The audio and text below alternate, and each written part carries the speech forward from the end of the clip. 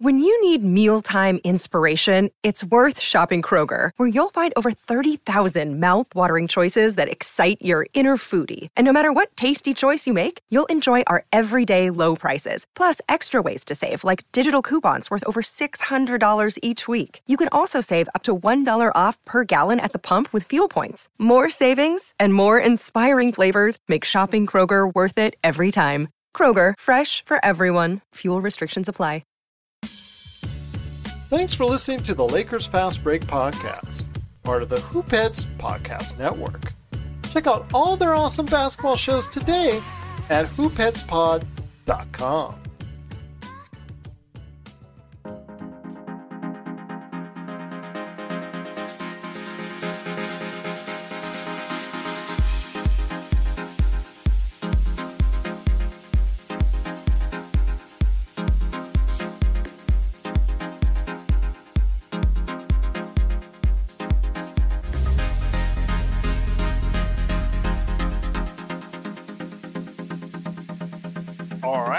For another episode of the Lakers Fast Break podcast. It's Gerald Glassford coming right back at you here from Lakers Fast Break, Pop Culture Cosmos, Inside Sports, Fantasy Football, and Game Source. We truly appreciate everyone out there that listens to all of our shows. And if you can, please give us a 5-star review on Apple Podcasts.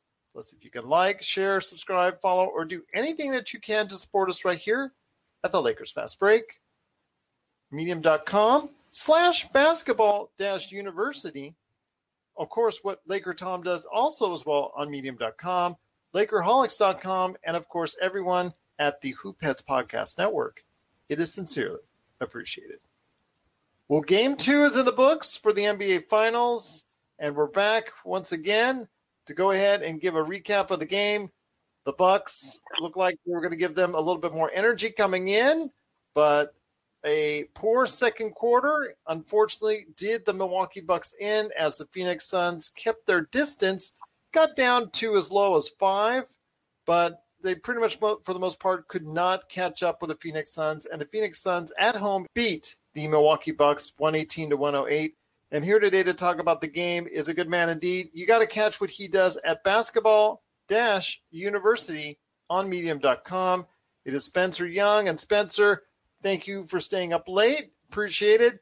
Your perception of the game, because my thoughts really comes down to defense. The defense that the Phoenix Suns played on the backcourt of Chris Middleton and Drew Holiday, and the defense that Milwaukee didn't play on the Phoenix Suns. Yeah, well, you make a good point, because Drew Holiday and Chris Middleton really struggled, and I'm sure Bucks fans are in love with Chris Middleton right now after that performance. And, and they're comparing Drew Holiday to Eric Bledsoe, which is always good to see.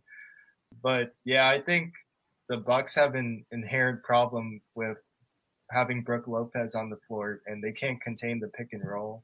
And they put Bobby Portis on the floor.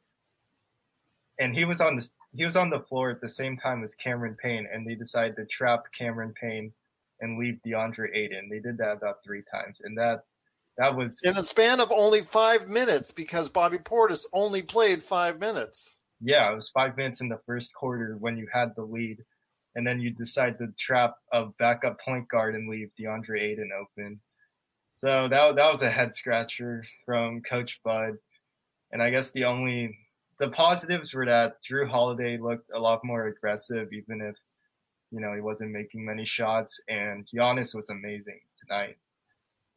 Yeah, he was. Actually, he was the only individual on the Milwaukee Bucks to be a plus in the plus-minus as a +3. Scored 42 points, 12 rebounds, 11 of 18 at the free throw line, which is, like I do, is an adventure. Only shot 1 of 5 from 3, but again, for him, you're not expecting much, but very efficient from inside, 15 of 22.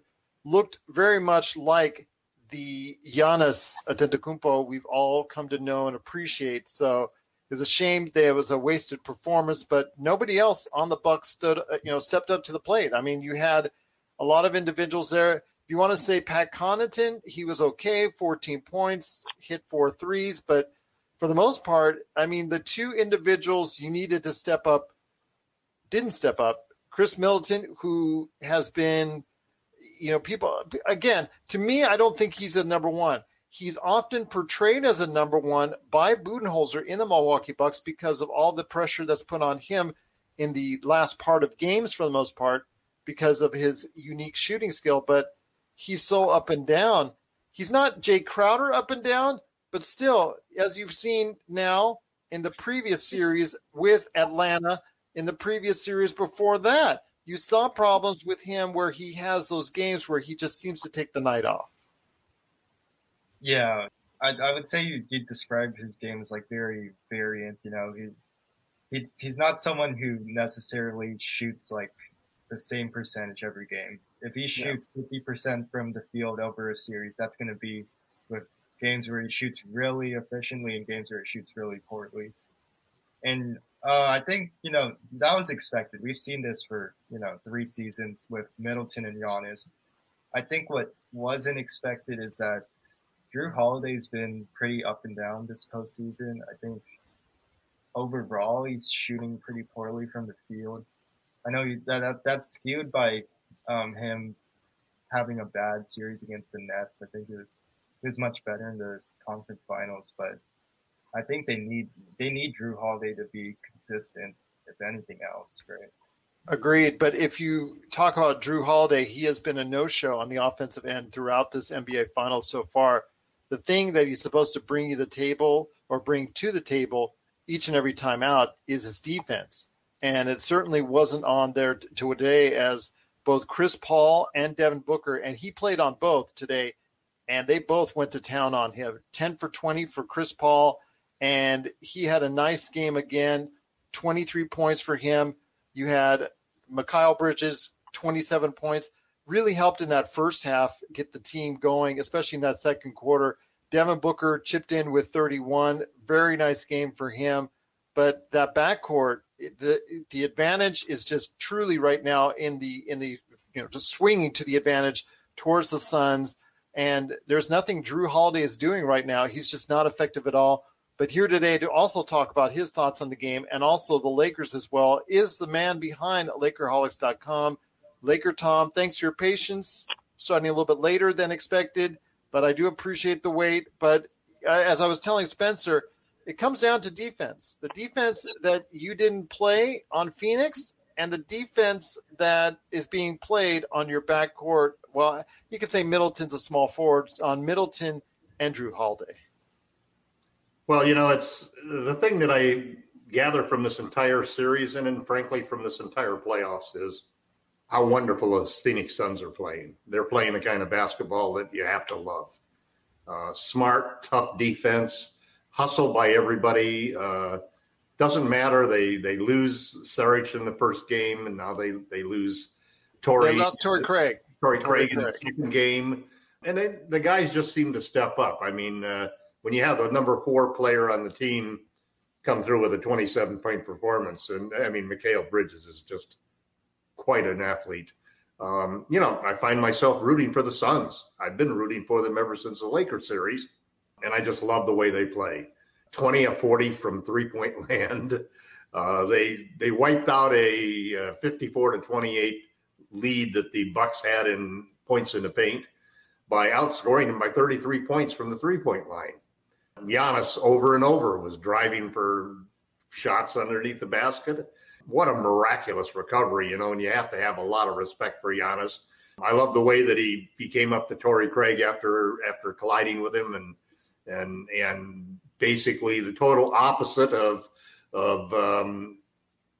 the sportsmanship that we've seen from some other players in these playoffs. I have nothing but respect and admiration for Giannis. He did his job, I think, like you said, Gerald, and it was just, it was basically 4 against 1. You have to love the team that they have put together. I remember that I was one of the people that wanted the Lakers to go after Chris Paul for this season. Man, and just imagining what it would be like to have Chris Paul and the Lakers.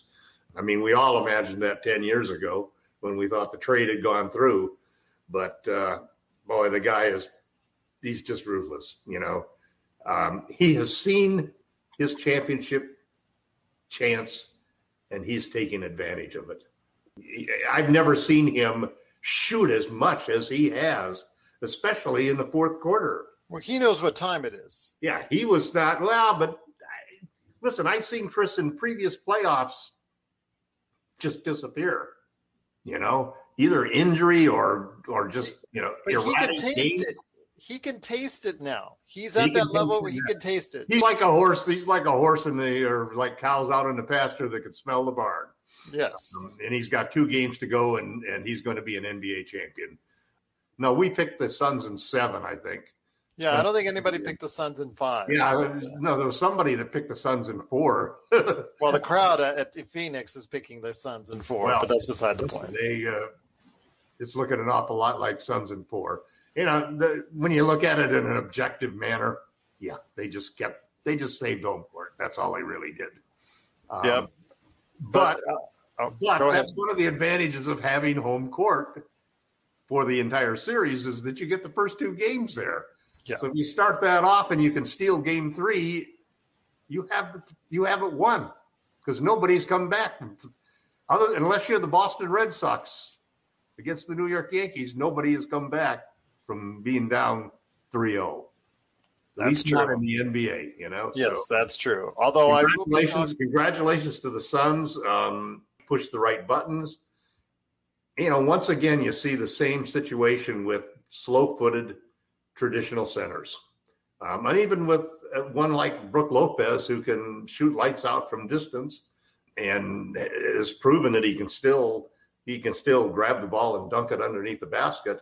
But man, on defense, they're going to have to do something to stop Chris Paul and Devin Booker from getting the guards on their rear end, getting the guards on their hip, and drop coverage where the center is pulling back and just trying to protect from letting another big man get a dunk, and they're just over and over killing him with these 12 to 15 foot 2-point shots.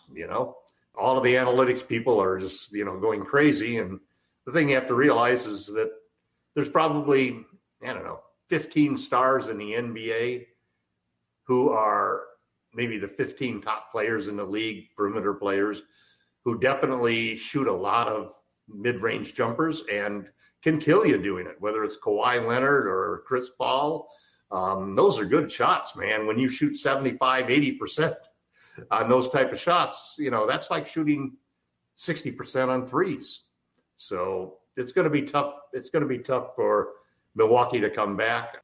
I'm just thrilled to see how that Giannis is showing no ill effects from that injury.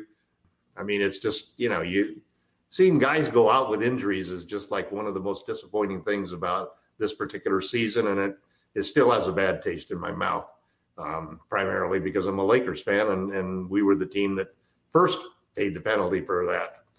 So we'll see what happens as we move forward. But I have a hunch that we've only got a couple games left in this series. Spencer, before we close this part of the conversation out, want to hear your thoughts. If you're Mike Budenholzer, for me, it's just as simple. You've played, or at least Phoenix has played, Brook Lopez off the court in both games. The switching deal is just not working. As you noted earlier in the beginning, Bobby Portis wasn't the answer as of yet. I think they need to go pretty much the entire game with Giannis at the 5. Your thoughts on what you would do if you're Budenholzer at this point in time? Because if he does go out in a sweep, that seat will still be plenty warm. Okay, he's too conservative as a coach to start the game with Giannis at the 5. He's closed the game with Giannis at the 5. Second half, though. Yeah, second half. Game 3.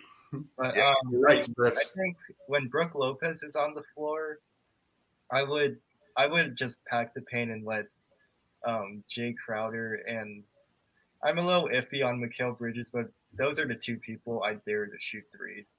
Right. And, Jay Crowder, he goes 0 for 8 one game. He goes like 6 for 6. I don't know what he was today. He played fine. But, he's the most up and down shooter he's like the definition of up and down, right? So definition of streaky, that's for sure. That's for sure. So I would, if you're going to play drop coverage, just stop conceding mid-range shots. I know that's like easy to say. It's hard to do in practice.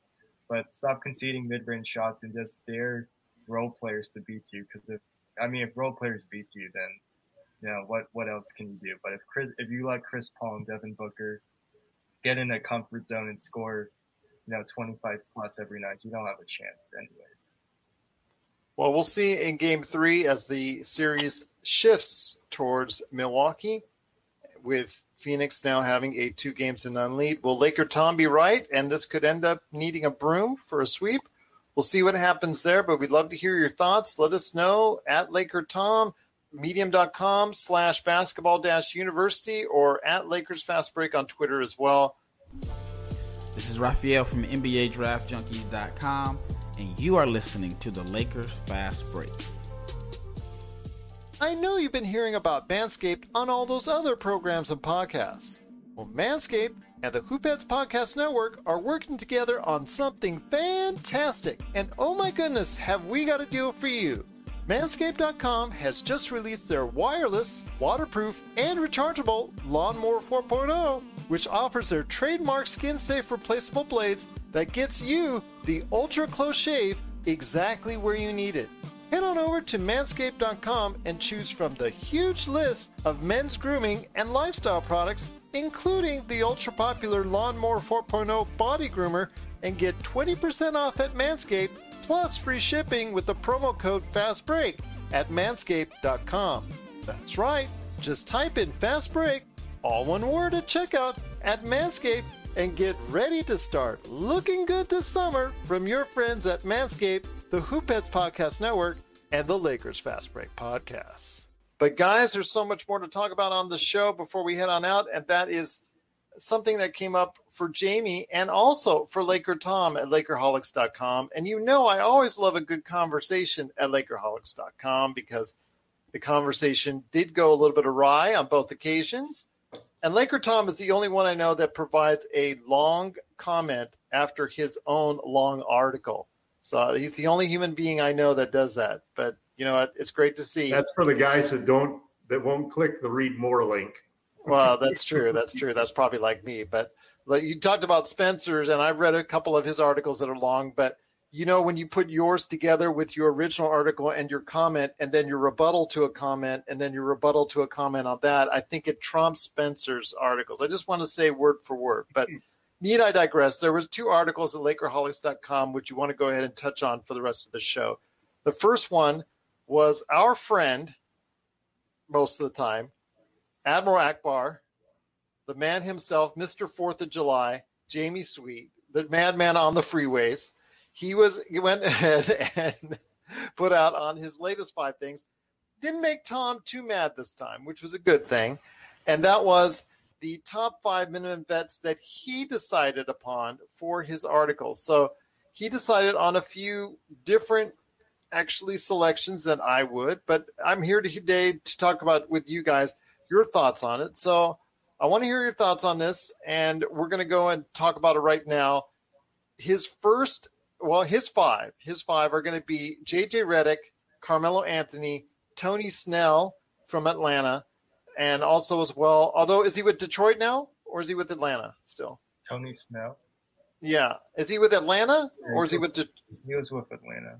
Yeah, okay, he was with Atlanta. He's hopped around in the last couple of years of his career, so it's kind of hard to keep track of where he ends up because he's always a throw-in on a trade, seemingly, every time I take a look. So he's in Atlanta, and also Paul Millsap and Kent Bazemore. So, guys, hearing that, before I even share my thoughts on it, Laker Tom, we'll start with you first. I know you commented already at Lakerholics.com, but go ahead, elaborate on what you liked and you didn't like about those 5 possible minimum bet salary type deals that they could possibly get. Are these good additions, not good additions? You tell me. I think it's a little mixed bag. I agree. I definitely like J.J. Redick. Not going to come here. You worry about whether or not his career is over, how much he still has in the tank, but shooters shoot, But he's not going to come here because his family lives in Brooklyn, and he made a stink when he didn't get sent to Brooklyn. And he went to Dallas. People think he's going to go to the Nets, but you never know. It's pretty. It's pretty take more than minimum. to go home and win a championship.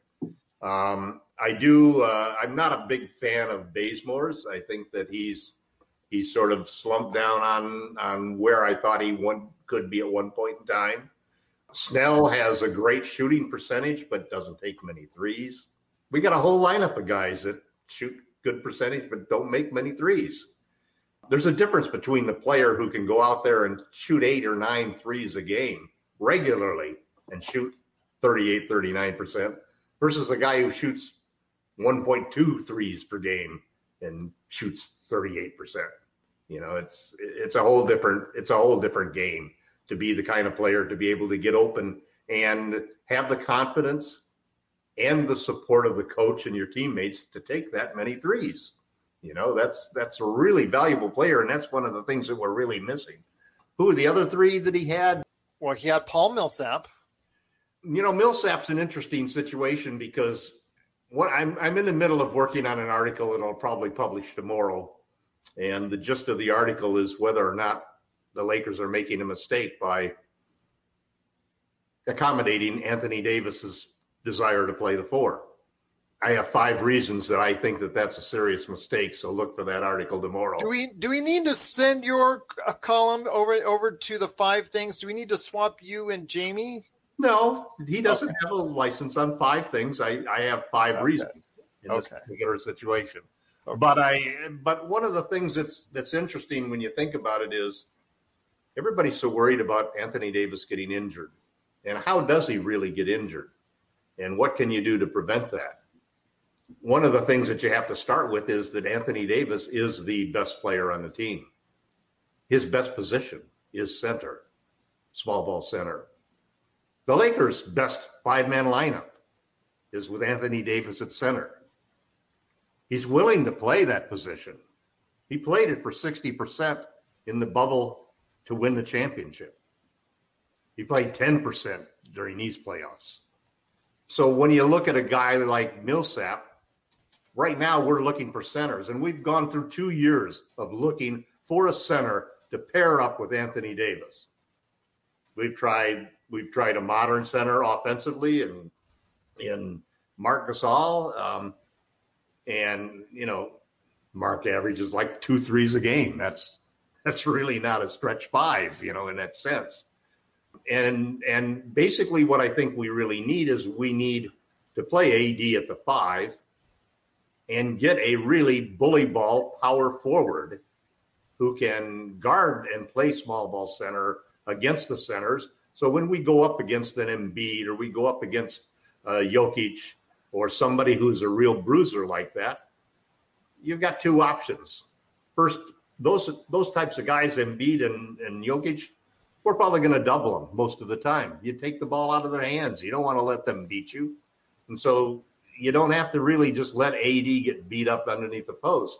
And I think we have to look at that situation. So I do happen to like that because I think that our focus shouldn't be on finding a defensive center to play with AD at the 4.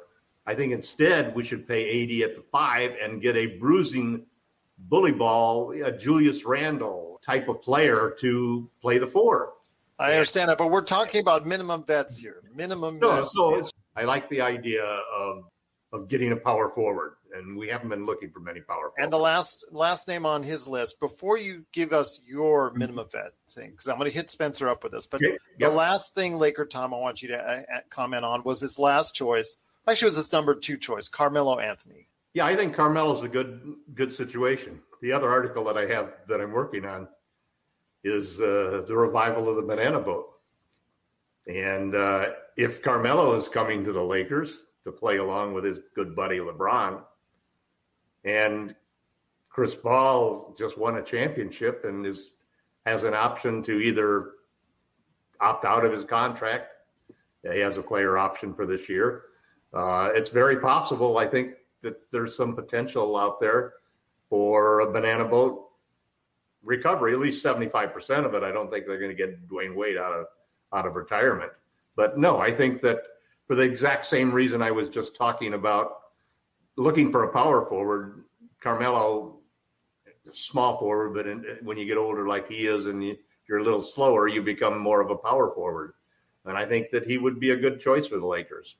I mean, we've both had these conversations with Rafael Barlow, a Portland Trailblazers fan, who drives himself crazy with looking at Carmelo and what he thinks Carmelo doesn't do right for the Blazers.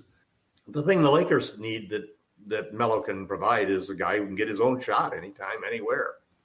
We don't have many people that can do that. LeBron and AD are the closest things we got to it. Plus, he's a good catch and shoot from three. Yep. And, so I think there's something to that. I mean, you see these articles also about us looking at players like DeRozan, for example, who can't shoot, and other players who can't shoot. Dinwiddie, who again is another poor shooter. Yeah, you need a lot of things for a team, and the Lakers have more than one need. They need a player who can get his own shot. But what they really, really, really need is guys who shoot a lot of threes and can make them. Guys who are used to moving around and getting open for those. So, the more of those players that they get, the better we'll be.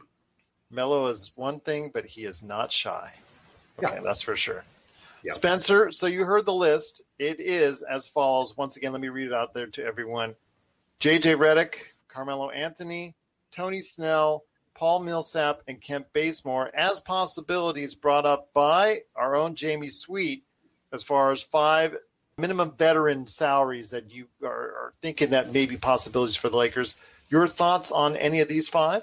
Okay, I think Paul Millsap is a bit of a stretch in terms of value. I think he's closer to like the taxpayer MLE. He's closer to retirement, personally. Well, yeah, that's also true. I mean that would be We're assuming all of these are at minimum salary, right? Yes. Oh, okay. Just like the likelihood here. If they go ring chasing, let's say all of them are enchanted to go ring chasing. Yeah, I like Millsap as a 4 who's physical but can also shoot threes. Can play small ball 5. Yeah, I like Carmelo. Could not any longer. I like Anybody who saw the playoffs. Just depends on the matchup, Gerald. All right. A guy who can shoot threes, who can stand out there beyond the 3-point. Well, let Spencer finish here. Go ahead, Spencer. Okay. I think Carmelo's fine, assuming Kuzma's gone, but just not both at the same time. I think that's too much non-defense. I think the biggest thing I would add is that, I watched the playoffs, and probably the biggest takeaway for the Lakers is that you need a wing who can guard Kevin Durant, right? He was unguardable, and against the Bucks, right? They have PJ Tucker, Chris Middleton, and Giannis. That's not a group of defenders you'd look at and say, oh, any of those are liabilities. And you look at the Lakers, we'd be throwing, as currently constructed, we'd be throwing 36 to 37-year-old LeBron, Kuzma, and some AD, like Kevin Durant. Like he's the guy you have to stop if you want to win a ring. If assuming like no injuries, he's the one guy you have to stop. So anyways, the targets I would have: Mo Harkless, Trevor Ariza, Andre Iguodala, and Otto Porter. Otto Porter, I think, is going to price himself out, but he would be a great get. I agree with you on that. Mo Harkless, is he going to be the Mo Harkless that shot 40% in New York? Is he going to be the one that disappointed when he was given a better role or an opportunity to have a better role, I think, with Sacramento, I think, if I'm not mistaken. And then he was traded to Miami. Is that correct? Or other way around? I think you're right. Other way around. Miami he was a disappointment with Miami, and then was moved over to Sacramento. So I mean, I thought he was fine with the Clippers, though. He was fine with the Clippers, and then played really well with the Knicks. And then it just seems to be that situation. He's a situation guy. You don't know which situation he's going to thrive in, so you don't know what type of team he's going to thrive in. That's going to take a lot of research to see which type of environment he can truly thrive in. I like Otto Porter Jr. If you can get him on the cheap, absolutely, to revive his career on a 1-year deal, that would be awesome, because he, tall, 6'8", can play the wing, has been known to shoot very well at times from the 3-point area. So that would be a great get. I mean, your choices were very good. The thing is, I'm not sure if you're going to be able to get all of those at a minimum price, but if you can, obviously any of those 4 are a great get. I mean, they're just really players that they can compete. Millsap, for me, this list, I'm going to start right again. I think Millsap is over the hill. I think, you're talking about players don't all age like LeBron. Let's just put out there, and as we're seeing from Chris Paul. Yeah, or Chris Paul. Players don't all age these days like them. There are players that age at 33, 32, 34 in that area a lot faster. And Paul Millsap, as we've seen, once he lost that starting gig in Denver, just has not been the same player since, and he gave them nothing in the playoffs in Denver. So I'd be kind of hesitant to give more than just a minimum deal for him. When it comes to J.J. Redick, he's going to Brooklyn. It's no doubt about that, especially the fact that he was so upset he didn't get to go over there in the first place and he got traded to Dallas. I think that was a stab in the back by the organization in New Orleans. And there's some big issues there other than that. So he just goes ahead and just tells you on his podcast anyways. Carmelo, like Spencer said, great offensively, good rebounder, but even at his age, but still defensively, it's going to be very much of an adventure. Tony Snell, like Laker Tom says, he can shoot 40%, but if he only shoots 3 threes a game and if he's only in there 10, 12 minutes, I don't know how much that helps you. I don't know how much that helps you, but if he's dependent on more than that and he produces more than that, you never know. But I think it's probably whatever stop that he goes to next year will probably be one of his last stops unless he really starts to prove himself as a player in a spot where he was drafted at and what people thought he was really going to be going forward. And it's unfortunately not really turned out to be the case. And last but not least, Kent Bazemore. We've already been there, done that with Kent Bazemore. I really don't want to do that again. I really thought it was something where he played okay in Golden State. He was relied on a lot heavier than I think Golden State wanted to rely on him. And I think if you're going to do the same thing in LA, I think you're in a lot of trouble. I think he's a player like he's a safety valve, but he's not the safety valve you truly want. I know Laker Tom would probably get a lot of angst watching Kent Bazemore in a Lakers uniform once again. So I think that would probably be a little bit risky. We'll be back with more of the Lakers Fast Break podcast.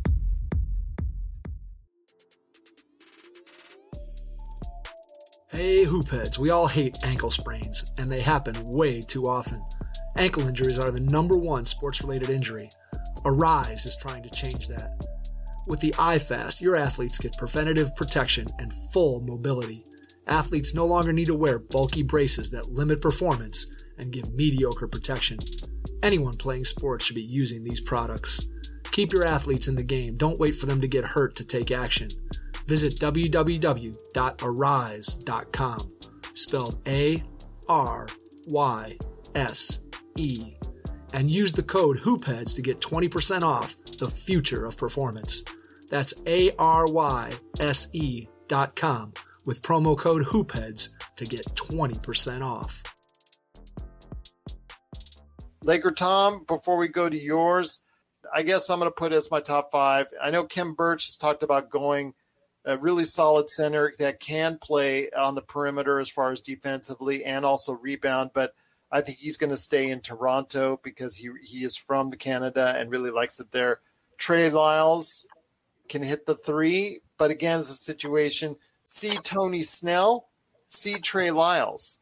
They're very similar as far as their careers, very highly regarded initially, and both have fallen from there. Patty Mills, I think we'll see in the Olympics how well he does for Team Australia, but I think he can do some things. How old is he now? 32, 33, really? In that range. It's like Westbrook being 31. It feels like he's 35. Well, remember, he was one of the individuals I thought San Antonio was going to get rid of because I thought they weren't going to be chasing a playoff spot, but they ended up sneaking in and they held on to him. And I think that Patty Mills can still play. I think he's got another good year left. So I think that would be a decent pickup if they could do that. Austin Rivers, I know everybody shakes their head no, but the guy can play you in or the guy can play you out. Yeah, he can score and he can play you in and he can play you out of a game real quickly. But the thing is, Denver, you saw what he did with Denver. He had to necessarily get off the couch, while he was watching TV, got called up by Denver. and all of a sudden he's starting in the playoffs. So you can see he's a tested guard that as a backup coming off the bench, I could see as a versatile 6'5" that can play both guard positions. I'd say, there are worse options out there. And then as a minimum, again, I was like Spencer Young, if Otto Porter Jr. is available, you go ahead and you try to woo him. He's not going to be available for the minimum, unfortunately. Yeah, I know. That's a long shot at best. But the last thing I want to hit you up with, Laker Tom, as you mentioned your options as far as it's concerned for minimums, is to me it also comes down to the scouting that the Lakers do. And I know everybody loves what Jesse Buss is doing and things of that nature, but the thing is you don't hear those great Laker pickups like from Europe, from the G League that you've seen other clubs pick up in recent times, like Trey Burke. You see, with Dallas, who did some in the buyout market this year. We really didn't do that well there. Cameron Payne has done a sensational job in Phoenix, and he was a pickup. Reggie Jackson was a waiver wire pickup, even though that was something that he wanted to go to the Clippers. Two very good point guards that were picked up for nothing. Yeah, at Campazzo, he was picked up from Europe. I know he's a little bit undersized defensively, but he's a little firebug, and as someone coming off the bench who can really pass the ball, he was someone that helped out Denver a lot. So I don't see the Lakers doing what it takes as far as scouting is concerned to pick up one of these players. They get the J.R. Smiths, the Dion Waiters, the Andre Drummonds, the individuals that don't end up working out the way you wanted to. But Laker Tom, as you mentioned, your options for minimum bets, do you think something needs to be done as far as scouting is concerned as well? I almost think in some ways that there are certain players who want to play with LeBron James and certain players who don't want to play with LeBron James. We'll see next week when we watch Space Jam. Yeah, it's the difference between knowing that you have a bigger opportunity to make an impact and maybe to earn a contract with some of the other teams. I mean, and it's not like the stories you hear that, the Lakers were the defending champions and everybody now is going to gravitate to wanting to sign a minimum contract for the Lakers in order to just ride along and bandwagon their way to a championship ring. Instead, you got a lot of guys who are basically looking at what is the opportunity that I'd have with the Lakers? How many minutes am I going to play? What chance am I going to have to be an impact player? If you're Andre Drummond, you get a promise that you're going to start, and that's a big deal. We need so many things. We need a point guard because Dennis is not the answer. We absolutely need volume 3-point shooting. We know this, but let's say you are sitting there, and we also need wing defenders. We need PJ Tuckers and guys like that who can really get after it. I mean, Crowder, for example, I would love to have Crowder on the Lakers. He's a guy who can play good defense. He's streaky as hell for shooting, but he's not afraid to launch, He's looking for his shot all the time. But if you were to go ahead and say you need to fill up the back of the roster with veteran minimums, who are your targets? Boogie, probably. There you go. I think he's got something that we need: long-range shooting, some toughness. Can play inside if you want. Yeah, he would be one of the guys that would be at the top of my list, and definitely before.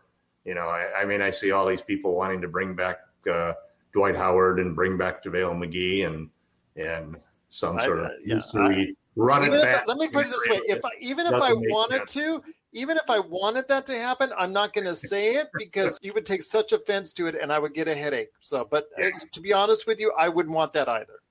I would probably be looking hard at wings. I mean, I think Spencer's suggestion of Harkless, you just can't have KCP guarding Kawhi or Kuzma guarding Durant.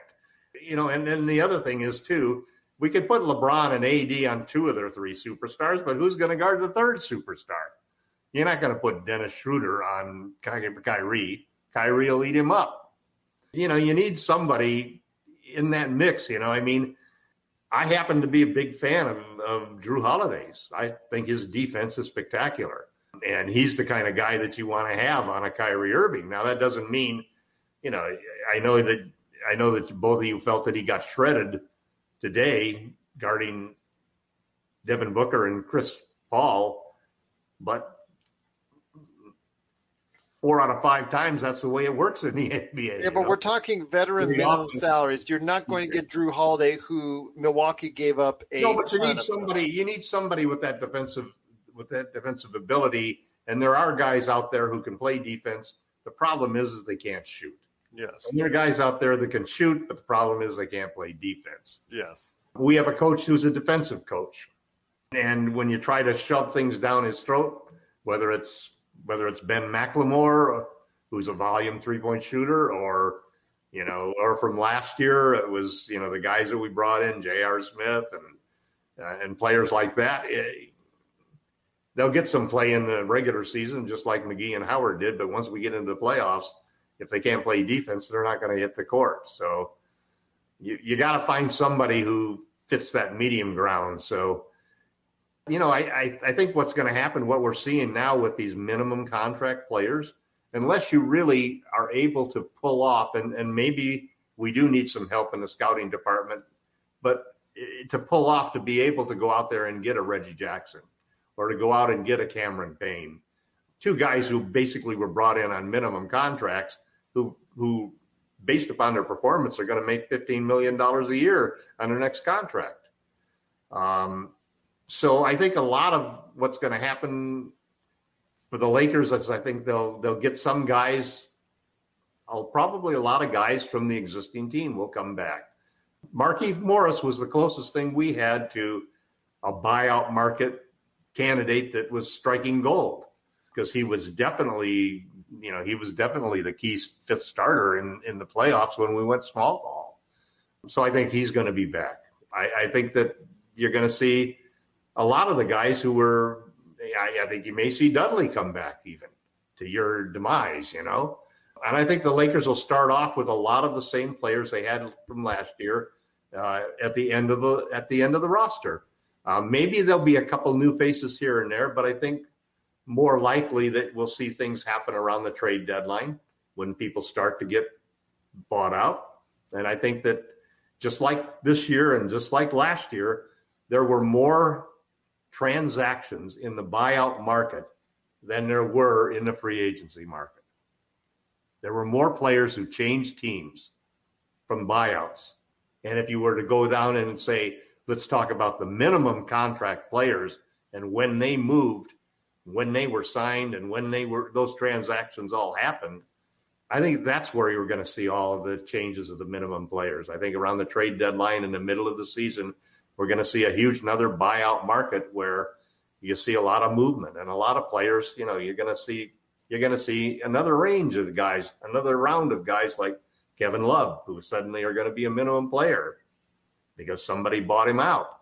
And I think that that's what we're going to see over and over from now on. It seems we've seen that the last 2 years, that the buyout market has become really critical. Look at all of the players that were added to key teams from that buyout market this year. And some of them did a lot better than Drummond and McLemore did for us, even though I was really high on both of those picks at the start. But again, it's hard to fit them into a team. And then when you really come down to it, are they the important things? I don't necessarily think the 11th through 15th players are very important. If you get to a point where you're playing the 11th through 15th players, it means that you've had some serious injury problems and you've lost half of your first 10 players. I disagree with you. I think the problem with the Lakers isn't the quality of the depth of the rotation. It's the quality of the non-superstars on the starting lineup. I think it's an issue with both. It's Schroeder, KCP, and Drummond. Those are the guys who couldn't be playing for either one of these 2 teams that are out there today. I disagree on that as well, but I'm not which one of those do you think is going to be playing? Not starting, but KCP, I think coming off. Well, the there are bench. 3 starters on our team, and you said playing. I'm you didn't say neither starting. Neither of those 3 would start for the Suns. Well, now you change it from play to start. That's different. Now different. Well, you're misinterpreting what I said. Okay. I said that we have 3 starters who couldn't start for either one of the teams left in the playoffs. Okay. Well, you said play first, so I thought you meant play. and then now you say start. So if you're saying start, and that's what you actually originally meant, then I agree with you on the starting. Now playing, I think KCP would. We're not going to win if 3 of our starters can't start for 2 teams that probably won't be the teams making the playoffs next year. Well, that's true. But again, Anthony Davis, if he's healthy, the Lakers were actually up in the series and only down 1 point in the second quarter as AD went down with those 3 individuals involved. So, but you're right. I would, if I saw them on Phoenix, I would not start them either. So I'm going to agree with you on that. We're signaling the ref for a quick timeout, but we'll be back with more of the Lakers Fast Break podcast. Check out what's been going on with the Pop Culture Cosmos Show and the PCC Multiverse. My last movie that I saw in the theaters was The Last Skywalker. I know, condolences to me. Wow, man. Right. I just had talked about that, and I completely forgot that I saw that movie. Yes. It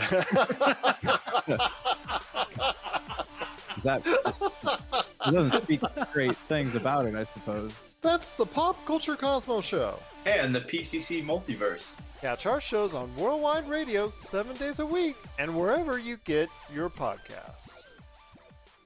But Spencer, before we head on out and before Laker Tom also as well tells everybody how to go ahead and check out Lakerholics.com. And yes, I do agree after Laker Tom clarified what he said. Laker Tom, speaking of which, at Lakerholics.com had a recent article to hard cap or luxury tax. I don't think that's actually what Shakespeare said, but that is the question for today's show. Should they go just hard cap and leave it there and not go into the luxury tax, or should they dip their toes into the luxury tax? I'm going to start off right here and say yes, they should, as long as LeBron James, he has a window that is very limited now, as we've seen, especially with the injuries that he's had 2 out of 3 years. And we've seen with AD's fragility in 2 of the past 3 years. So I want to hear your thoughts, Spencer, to hard cap or to luxury tax? That is the question. I have to say luxury tax. I mean, hard capping, it becomes hard just to build a roster when you're hard capped. And so I saw like a hypothetical scenario where we get Kyle Lowry in a sign and trade, so we're hard capped, and then you use the full MLE on DeMar DeRozan, which is, I mean, that's out there. But irregardless, I mean, if you're hard capped, you're going to use the full MLE. Building a roster with minimum salaries, like, so you have LeBron, you have AD, you have Marc Gasol, maybe you re-sign Caruso and THT. The rest of the roster has to be minimum contracts, and it becomes so difficult just to build 15 players on minimum contracts when you're hard capped. And yeah, I know being in the luxury tax and paying, crazy repeater taxes is there's problems that come with that, but I think if you're the Lakers, it's go time, right? You gotta win now. You have basically 2 years to go get banner number 18, so you're gonna pay what it takes. And the teams you're competing with, let's assume Golden State's a contender next year. Brooklyn's gonna pay whatever tax it costs to have 3 superstars. Golden State's gonna pay the tax that comes with having, Steph Curry, Klay Thompson, Draymond Green, and Andrew Wiggins. Plus, they've got a lot more assets to go ahead and build upon that team. Yeah, right. I know there's more. I'm sure the Clippers are going to have a huge budget. Yeah. But they've got a billionaire backing them up and a new stadium that they're going to go into here in the not-too-distant future. I think if you just looked at it as who are the Lakers competing against, look at their competitors, they're all in the luxury tax, so it's time for LA to be in the luxury tax. Unless we get, like Kyle Lowry in a sign and trade. But, hard capping yourself just to get Montrezl Harrell, that was a mistake. If you're Jeannie Buss, you can always sell some extra shares, to the new guys, the Dodger owners. There you go. They still won't be the majority governors of the team because you've got over 60%. So if you're a little hard on the cash, head over to Chavez Ravine and say to the Dodgers owners, there you go. Here's a little bit more. Here's a little bit more. You pay me a little bit more. Oh, there you go. There's a little bit more of the Lakers there for you. But Laker Tom, before we head on out, you brought it up in your great article, and if they need to go ahead and check it out, they should check it out at Lakerholics.com. It is very extensive and also very detailed, and my compliments to you on that. But before we head on out, just maybe some idea of what to expect. But again, Spencer and I are in agreement. As long as you have LeBron AD on this window, it's got to be there. You got to do whatever it takes. Yeah, you know, what I went through was a sort of an exercise because it's easy to just say one or the other, and there are some attractive free agents that I think could really make a difference.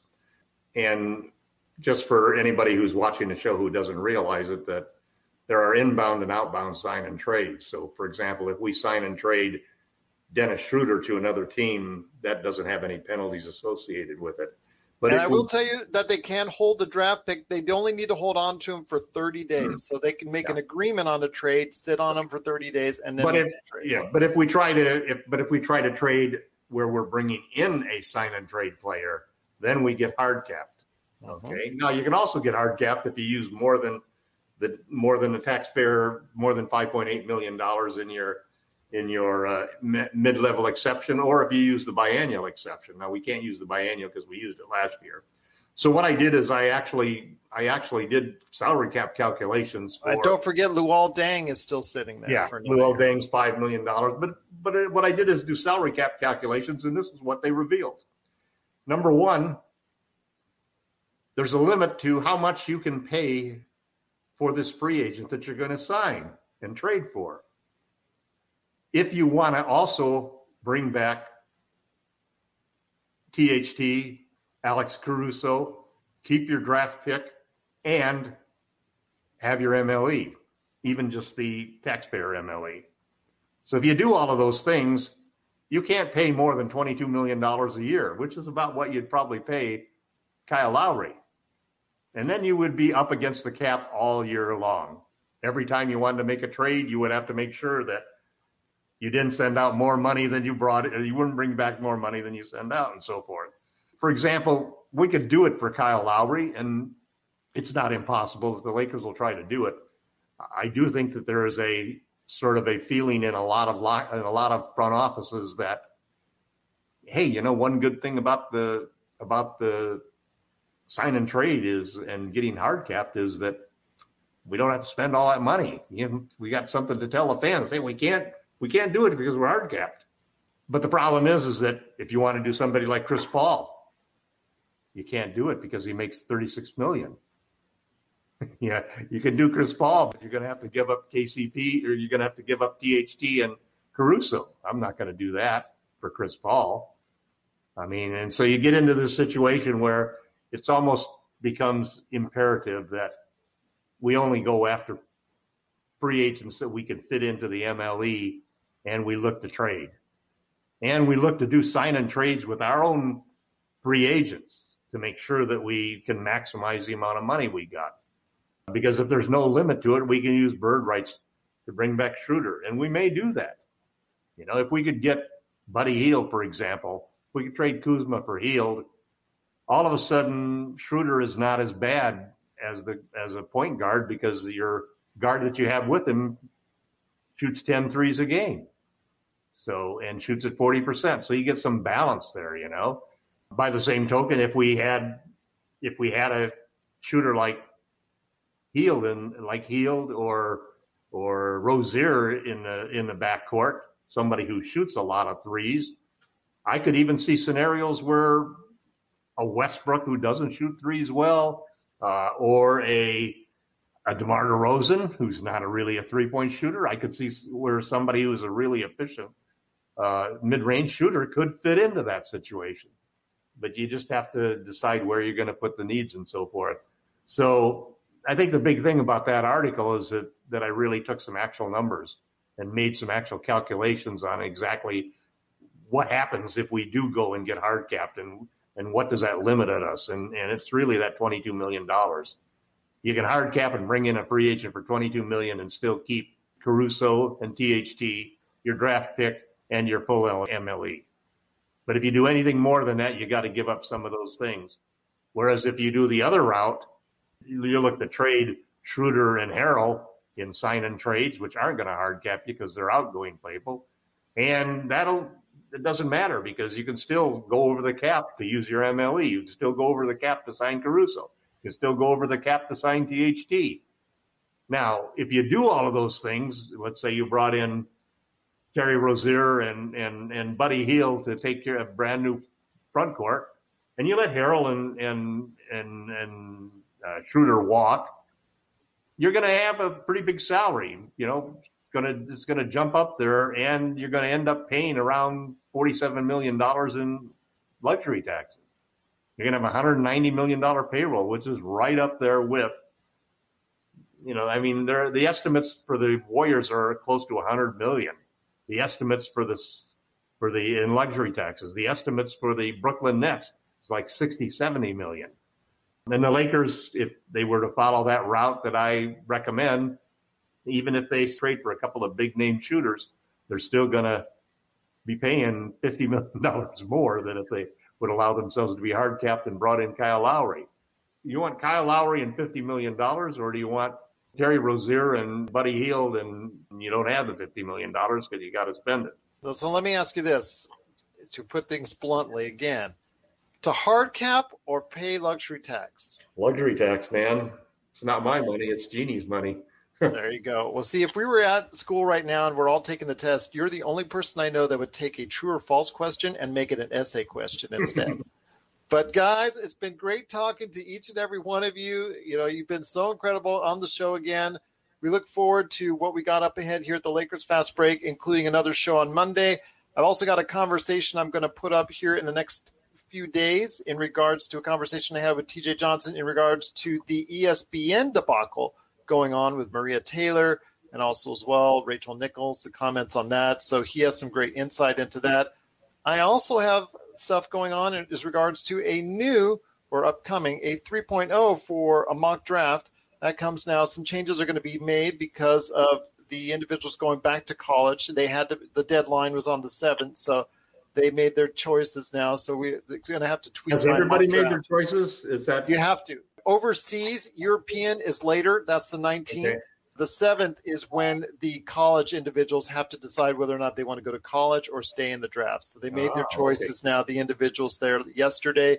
So we'll go ahead. I'm going to provide a mock draft here, an audio version, and also a written version coming up here next week as well.